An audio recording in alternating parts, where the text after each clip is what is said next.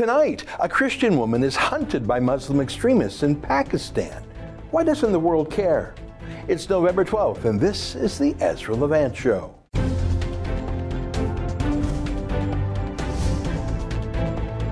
Why should others go to jail when you're the biggest carbon consumer I know? There's 8,500 customers here, and you won't give them an answer. You come here once a year with a sign, and you feel morally superior. The only thing I have to say to the government about why I publish it is because it's my bloody right to do so. Asia Bibi is the name of a Christian woman from Pakistan. You don't want to be a Christian woman from Pakistan. They hate Christians there. They riot and violently attack Christians. They kill them. It's a bigoted country. If Pakistan were called Germany and Christians were called Jews, you would see comparisons made to Nazism. Pakistan is an officially bigoted country towards non-Muslims and even to some Muslim sects that they hate, like the Ahmadiyya Muslims. Their constitution itself in Pakistan has bigotry hardwired right into it. Anyways, Asia Bibi was harvesting berries and dared to have a religious discussion with her fellow peasants, as in they attacked her for being Christian. They were Muslim and didn't like what she had to say or believe. All right, fair enough. But whereas in normal countries, you can have a political or religious disagreement, and that's that. Well, in Pakistan, they live under medieval laws with medieval customs, including a blasphemy law. So Asia Bibi was prosecuted and convicted of the crime of blasphemy and sentenced to death. I kid you not, sentenced to death for speaking out as a Christian in a normal conversation with people from the religion of peace.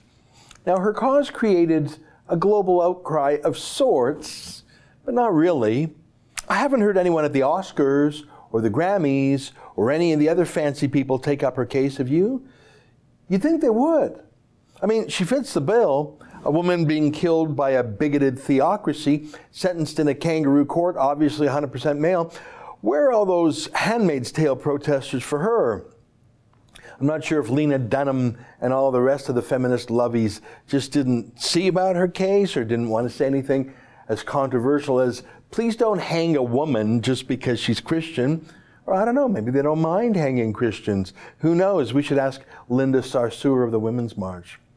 There aren't a lot of Christians in politics in Pakistan. The population is about 97% Muslim over there, with about 1.5% Christian. There's some Hindus there too. Look, get out, folks. It's not going to end well. It's not going to get any better. Now, it's easy for me to say, but what if you've been living in a place for centuries in your family? What if it's your ancestral home? Why should you have to move away from your country? Well, to survive, I guess. Egypt used to be a Christian country too. Did you know that? Turkey did too. Istanbul was once Constantinople. Now it's a Muslim country. Why live as a permanently prosecuted, permanently persecuted, abused minority? I don't know. One Christian politician named Shahbaz Bhatti dared to speak up for her. Well, he was assassinated. If they can do that to a leading political figure, they can do that to anyone. Now, a couple of weeks ago, on October 31st to be precise, almost a decade after her conviction, the Pakistani Supreme Court claimed it had reviewed details of her conviction and found some discrepancies and noted that Asia Bibi's Muslim colleagues at the berry picking insulted her first for being a Christian, and so that's one reason she'd be let go. You know, it's not even a victory, of course. It's really a loophole to get someone out of jail to stop what little political pressure there was on Pakistan. Well, this bigoted court wasn't bigoted enough for bigoted Pakistan. Check out the protests that met the Supreme Court's acquittal.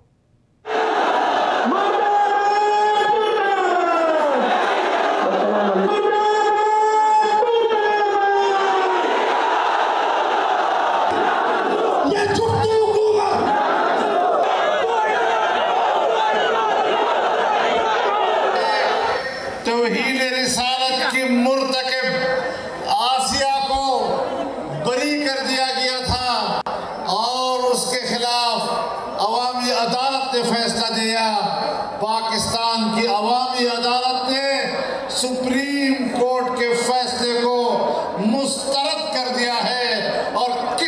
पाबंदी हो रही है और आसिया मलगूना को जो रिहा करने का फ़ैसला भी किया और आज तो ये भी सुना हुआ कि भाई उसको रिहा कर दिया करो। बैरून मुल्क भेजने की उनके लिए तैयारी भी है और इसके ख़िलाफ़ अल्हम्दुलिल्लाह पूरी पाकिस्तान की आवाम जो है वो परजोश है और निकल चुके हैं और इंशाल्लाह हमारे Jeez, that's madness. 100% men, of course, begging for the murder of a woman for the crime of being Christian. That's madness. That's Pakistani culture and custom and law. The People's Court, by that he means the mob. And in fact, the mob got its way. Take a look at this. That handsome fella there is Imran Khan. He's the new Prime Minister of Pakistan, a former cricket pro in the UK, and that's his lovely bride. I mean, I assume she's lovely. I don't really know. Anyways, he's a bit of an Islamist, as you can detect. It won't shock you to learn. And so he cut a deal with an even more Islamist political party to ban Asia Bibi from leaving Pakistan. Just cut a deal because that's how you do it, I guess. They actually put her on a no-fly list. Can you imagine that? This is a terrorist-supporting country. Pakistan financed and was the home of the Taliban. They're the home of extremists. You saw the thugs outside, and they're putting this little Christian woman on a no-fly list? Oh, the irony. Now, why? Why do they want her to stick around? Well, obviously so that the mob can finish her off. Since the court said a decade in prison was enough, well, you saw the thugs on the street. Now, last week, a news report said this about Asia Bibi. A Lahore-based TV news channel reported that Asia Bibi was released from new jail for women in Multan, about 350 kilometers from Lahore, late on Wednesday night, and taken to Noor Khan Air Base, Rawalpindi, from where a chartered plane would take her to the Netherlands. Asia Bibi, a 47-year-old mother of four, was convicted in 2010 after being accused of insulting Islam in a row with her neighbors. She always maintained her innocence, but has spent most of the past 8 years in solitary confinement. Imagine that, 8 years in solitary confinement. Pakistan is a terrible place. Don't go there. And don't bring the terrible parts of Pakistan here. There are a lot of terrible things that come from Pakistan. They don't just hate Christian women. They hate women in general. The vast majority of rape gangs in the United Kingdom are Pakistani Muslim men. Don't take it from me. Take it from the Pakistani Muslim Home Secretary of the UK, Sajid Javid. Let me quote what he said in Twitter. These sick Asian pedophiles are finally facing justice. I want to commend the bravery of the victims. For too long they were ignored. Not on my watch. There will be no no-go zones. Asian is how they call Pakistanis over there in the UK. Give credit to Sajid Javid. He's not being politically correct about it. He can speak truthfully because he himself is a Muslim from Pakistani background. Not so here in Canada, though. Ikra Khalid, a Pakistani Muslim woman in our parliament, has one claim to fame, known for only one thing. She's bringing Pakistani-style blasphemy laws into Canada. She introduced a motion called M103, an anti-Islamophobia motion that the Liberals have adopted and are now feverishly working to operationalize. Oh, and she was part of the ceremony in Manitoba to name a public park in Canada after Muhammad Jinnah, the Islamist founder of the modern state of Pakistan. So we're tearing down statues of Sir John A. Macdonald, but we're putting up statues of the bigoted founder of Pakistan. Got it. But back to Asia Bibi, woman, victim, falsely imprisoned, vulnerable, a textbook definition of a refugee. But that report in that Pakistani newspaper, it was contradicted. The authorities denied that Asia Bibi was allowed to leave the country. Wouldn't they want to get rid of her? Maybe they're worried she'll become a Christian version of Malala Yousafzai, the young Pakistani woman who was shot for daring to believe women should be able to go to school. Imagine if Asia Bibi were to flee Pakistan and actually have a voice. So will she be freed? Look at this headline. This is from the Telegraph newspaper in London, England. Asia Bibi not offered UK asylum amid concerns of unrest and attacks. But they don't mean in Pakistan. Let me read a little bit to you. Britain has not offered asylum to a Pakistani Christian woman freed after 8 years on death row for blasphemy because of fear it would prompt unrest in the UK and attacks on embassies, her supporters claim. Asia Bibi and her family had appealed for sanctuary in Britain after her conviction was quashed by Pakistan's Supreme Court. The acquittal of the 53-year-old Catholic farm worker prompted days of demonstrations by hardline Islamist parties in Pakistan, who had campaigned for her to be hanged. The mother of 5 remains hidden in Pakistan after Imran Khan's government agreed to allow a petition against the court decision as part of a deal to halt the protests.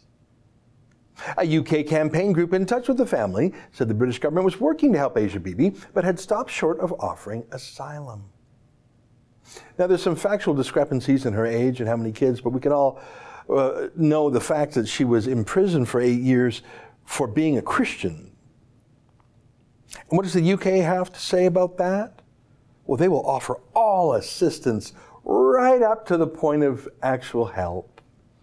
But the reason is obvious. They say so. They will have those same mad riots in Pakistan. They will have them in the United Kingdom too. Of course they will. Look at this drone footage. Look at this footage. And it's not from Pakistan. It's from Birmingham. They're not dressed in British garb. They're dressed like they're still in Pakistan. They're there en masse. Tens of thousands. This is in Birmingham. And obviously not a woman amongst them. Do you think Theresa May would risk Pakistani riots in her lovely Britain? Oh, she'll throw Tommy Robinson in prison. That's easy. What's he going to do, riot? Try throwing 100,000 Pakistani British rioters in prison. They're on enough prison cells. So best keep out Asia Bibi. I mean, that whole Salman Rushdie thing, that was, 30 years ago? When the Muslim population in the UK wasn't as large or as radical as it is now. He'd be thrown to the wolves today, don't doubt it. And by the way, he'd have whoever kicked him out or threw him out would have the support of about 50% of the intellectual class who fancied themselves as very woke Islamophiles. All right, so where's Canada? We took 50,000 unvetted Muslim migrants from Syria. We're looking at taking more unvetted Muslim migrants from Burma. Will we take one Christian refugee, take her out of solitary confinement in Pakistan, where she's literally at risk of murder because of blasphemy laws and rioters? Well, surprisingly, maybe. Look at this headline. Canada in talks with Pakistan over possibly taking Asia Bibi. The story's from Dateline Paris. Canadian Prime Minister Justin Trudeau said Monday that his government was holding talks with Pakistan over potentially offering asylum to Asia Bibi, a Christian woman recently freed from prison after her blasphemy conviction was overturned. We are in discussions with the Pakistani government, Trudeau said in an interview with AFP in Paris, where he was attending a peace conference organized by French President Emmanuel Macron. There is a delicate domestic context that we respect, which is why I don't want to say any more about that, but I will remind people Canada is a welcoming country, he said. Could be. Or it could be that she's already en route to the Netherlands, so Trudeau doesn't mind saying so. Look at this story here. Bibi's lawyer, Saiful Muluk, fled to the Netherlands soon after the verdict, citing death threats. The Dutch government said on Thursday that it had offered him temporary shelter. On Friday, the Dutch government said in a statement that its embassy in Pakistan, which is in a tightly guarded diplomatic enclave, had temporarily halted issuing visas due to circumstances beyond our control.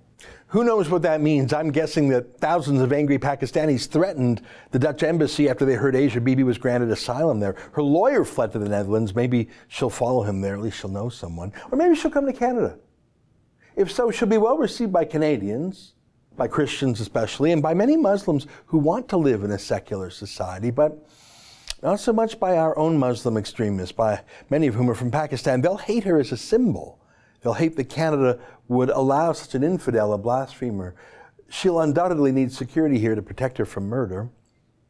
Oh, and she'll probably need protection from Iqra Khalid too. After all, Khalid is bringing Pakistani-style censorship to our country. No doubt Asia Bibi meets the subjective definition of being an Islamophobe. Don't you think? Stay with us for more.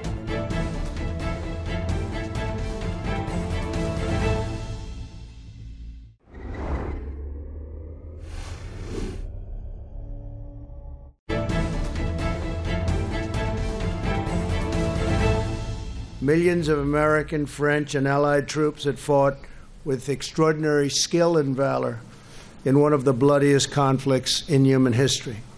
We are gathered together at this hallowed resting place to pay tribute to the brave Americans who gave their last breath in that mighty struggle. That is U.S. President Donald Trump speaking. You could see the Eiffel Tower behind him in Paris, speaking along with other world leaders on the 100th anniversary of the end of hostilities of World War I.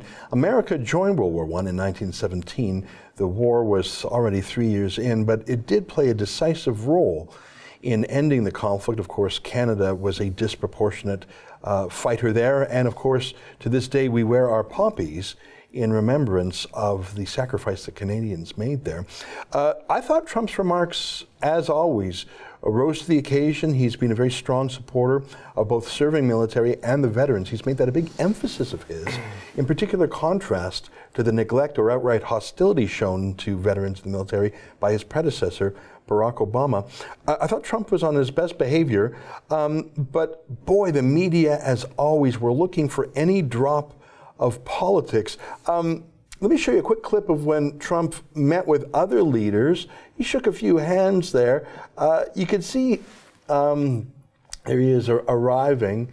There were dozens of world leaders. That's in Paris. He also went to an American cemetery. And then there's a clip of him, and I just want to show this just because it was sort of an awkward moment of when Trump took his place standing, and he stood and shook the hands of several other world leaders, but not that of Justin Trudeau. So everyone was on their best behavior, more or less, but there was one little wrinkle, and I'm going to get into that in a minute with our next guest. But as you could see, it was rainy there. And Trump and any U.S. president moves around where possible in Marine One, which is the name of any helicopter that has the president. And when the helicopter travels with the president, it's actually one of a group of helicopters, and they move around sort of like a shell game, so you never know which helicopter the president himself is in. And when you're in France, obviously you have to be extremely careful. It's the land of jihad, and it's a land that America doesn't have full command and control of every law enforcement agency, unlike how the president travels in the United States. So because it was rainy and foggy and there was low visibility, Marine One, Trump could not travel to a particular cemetery by helicopter. And the alternative to take him on the ground would have been 2.5 hours each way in a motorcade, shutting down half of Paris and the environs. So Trump or his staff made the decision to go to an alternative cemetery, but the world's pundits mocked Trump. Let me just show you quickly. Here is the official statement put out by the White House explaining that Trump did not go to a particular cemetery because he couldn't get there in a timely way, and it would be a great, it would discombobulate the metropolitan area of Paris for 5 hours. But look at this. Let me show you some criticism. I'm going to bring in our guest in a second here.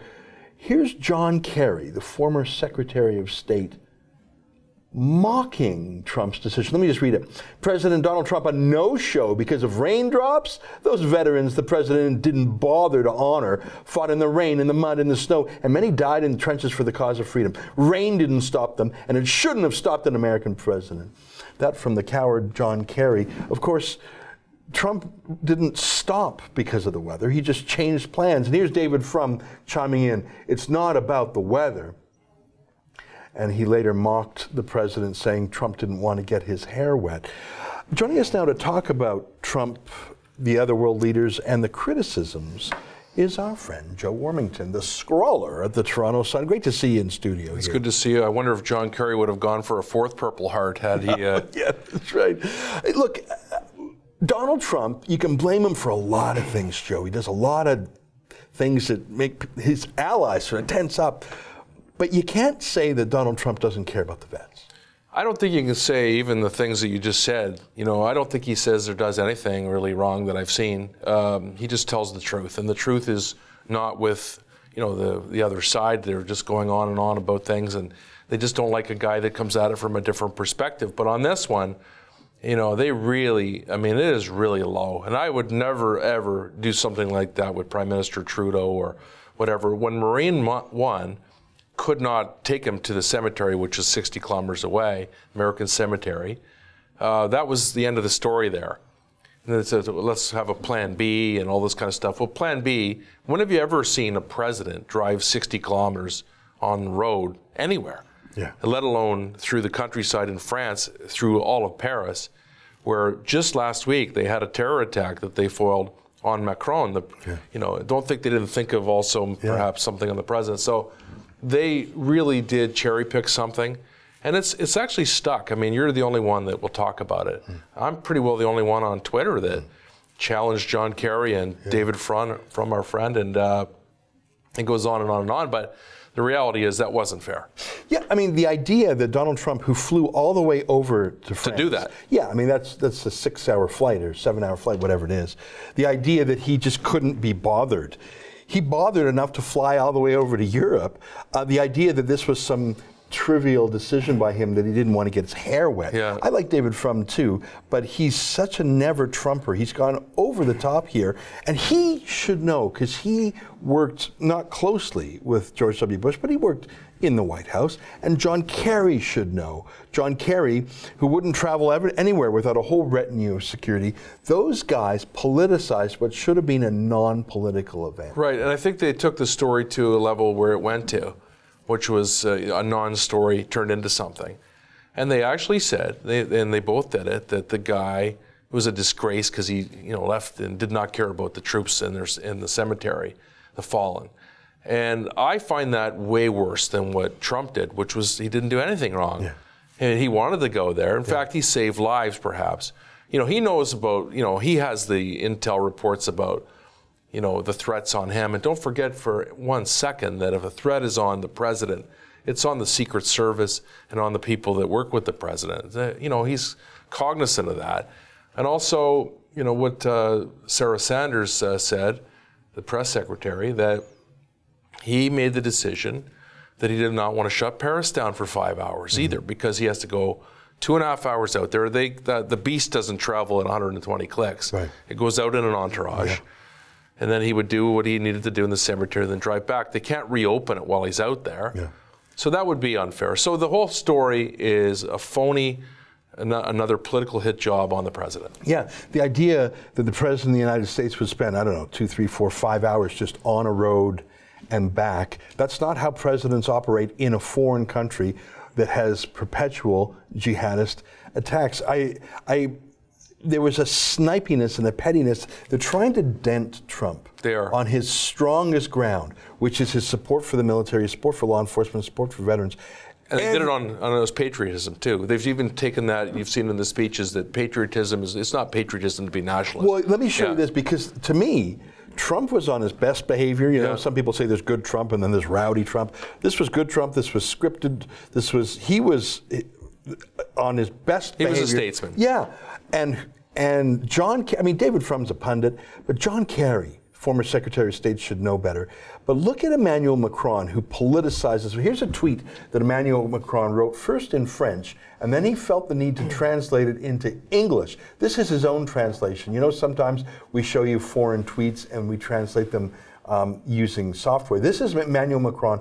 This was written, translated, and published in English. Why? Obviously, to prick and poke Trump. Let me read it to you.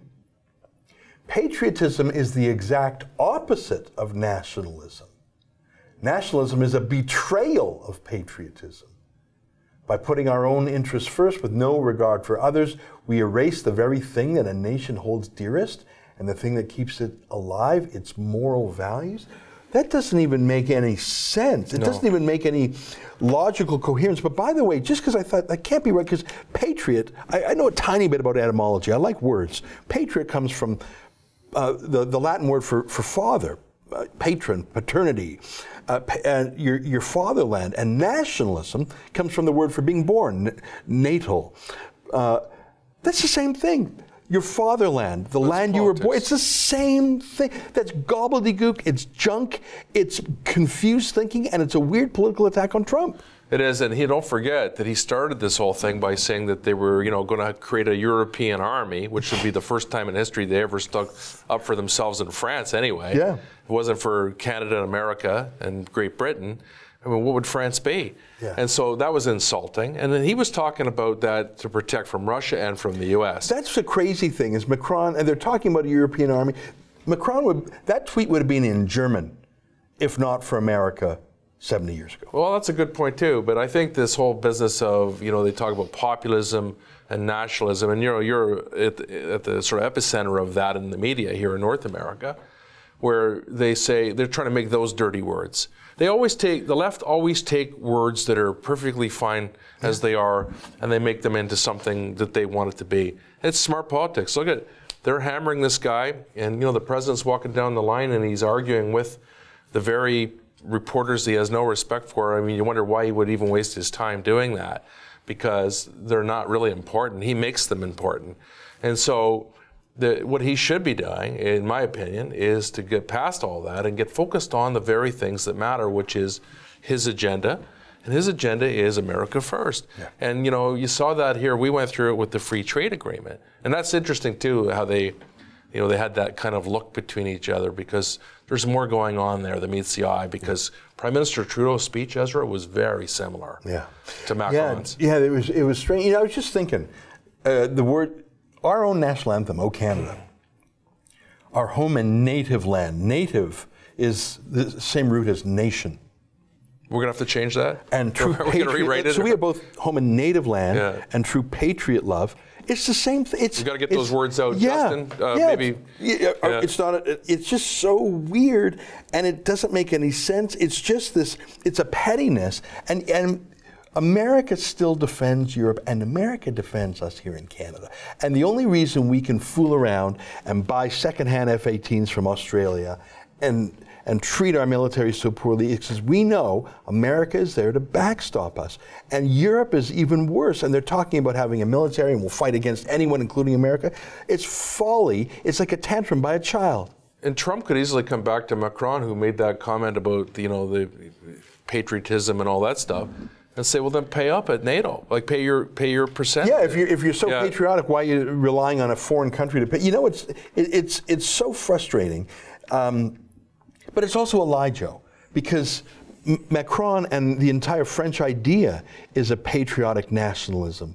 And that's true. Sometimes Trudeau flip-flops all the time. Sometimes he actually claims there are Canadian values. He might say they're even embodied in the Charter. He talks about Canadianism. He tries to own that. So he likes to own the Canadian nation when it suits him, and then he disparages it when Trudeau has a big problem as well, is that he saw himself as kind of the foil to the president, but now it's kind of Macron and Merkel's kind of taken a bit of a backseat to it. I must say, though, I think that if you take that speech out of it and talk about Prime Minister Trudeau, I think he did pretty well over there this weekend, and I wanted to say that. He went to Vimy, and I was very proud of that, and I think he did well last year as well. So you're right, he is kind of complicated. I don't understand, this whole thing about Canada wanting to be closer to Europe than it does to the United States when it's booming. Here's the center of this whole thing too, is that, and I believe this to be true, what I'm going to say now, I think that what's at stake here is that whole left-right thing. That I'm not saying that they're Marxists, but they've got that kind of socialist mentality, that the state is kind of it. And Trump is obviously opposite to that, but he's also getting results, Ezra. Yeah. You're starting to see African Americans and Hispanics that are starting to thrive and look around and going, hey, wait a minute, I can do this. And of course, that is death to the socialist thinking, because they want everything in a box, and they want the purse strings controlled by them. Yeah. They have to do this to Trump. Yeah. And that's why they're going at him. I don't know why David Frum would do it. Yeah. But the whole thing is funded with tax dollars, if you look at it. And if I were President Trump, what I would have said to the Macron quote about the army is, we're going to pull, thank you, good for you, you got this, pull all the American troops out of Europe and all other parts of the world with the exception of the interests in Saudi Arabia and Israel and places like that you can't. There actually are no American troops in Saudi Arabia or Israel, which is interesting. Well, but they're not too far away. Right, and they're ready to help if needed. Yeah, so. And both those countries are desperately grateful to it. Yeah. Crazy stuff. I think Trump, to me, the big story of the weekend is the reality of Trump doing a good job versus the media perception of he was an unpatriotic disaster. Well, I heard that today. They said he was a disgrace. And he went over there. So he went over there for the troops, but he gets to come back to he disgraced the country when that's not true. That's why no one believes. And it's just like we haven't talked about it, but the Jim Acosta business, and you've done a good job of showing that. I mean, the reality is that it's not the biggest deal all the time, but Acosta did cause it. Try to go to any news conference, whether it's Chief Saunders here in Toronto, or if you go to Prime Minister Trudeau anywhere, and ask 4 questions and argue with him, and see how long you get to do it for. Yeah, good point. I mean, it's ridiculous. So try that at the CNN annual general meeting. As a shareholder, they kick you out. Is there shareholders of CNN? Yeah, I presume. Maybe you should get some of them here for the Rebel. That's right. Maybe they want to make some money. Joe, it's great to see you. Thanks very much for being on the show. Good to be here.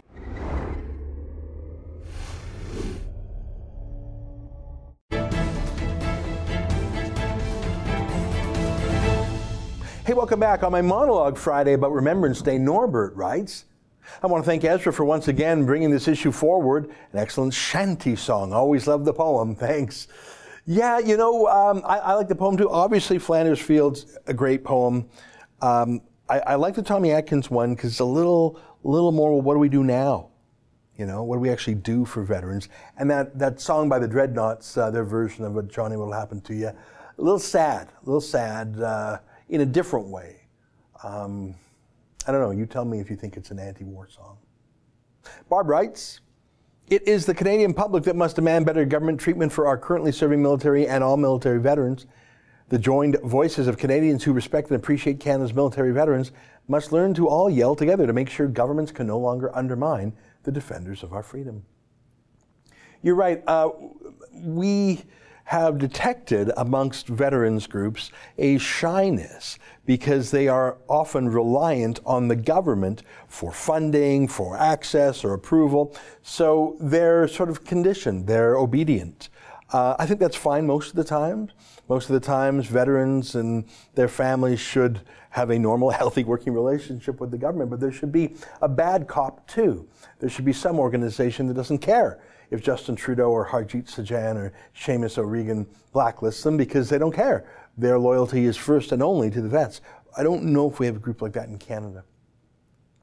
Stephen writes, Trudeau found $41 million to give to Afghanistan for its veterans, $2 million for an Afghan hospital, $2 billion for public low-income housing in India, $600 million for third-world abortions, $15 million for the billionaire Aga Khan, $45 million for the disgraced Clinton Foundation, $2 billion to help fight Climate Change International, but not a nickel for our troops, veterans, or Canadians in general. Stephen, your statistics look at first blush to be accurate to me. It's very frustrating. You could add to that, of course, the $10 million a pop he gives to Omar Khadr and at least 3 other terrorists or terrorist suspects too. I think he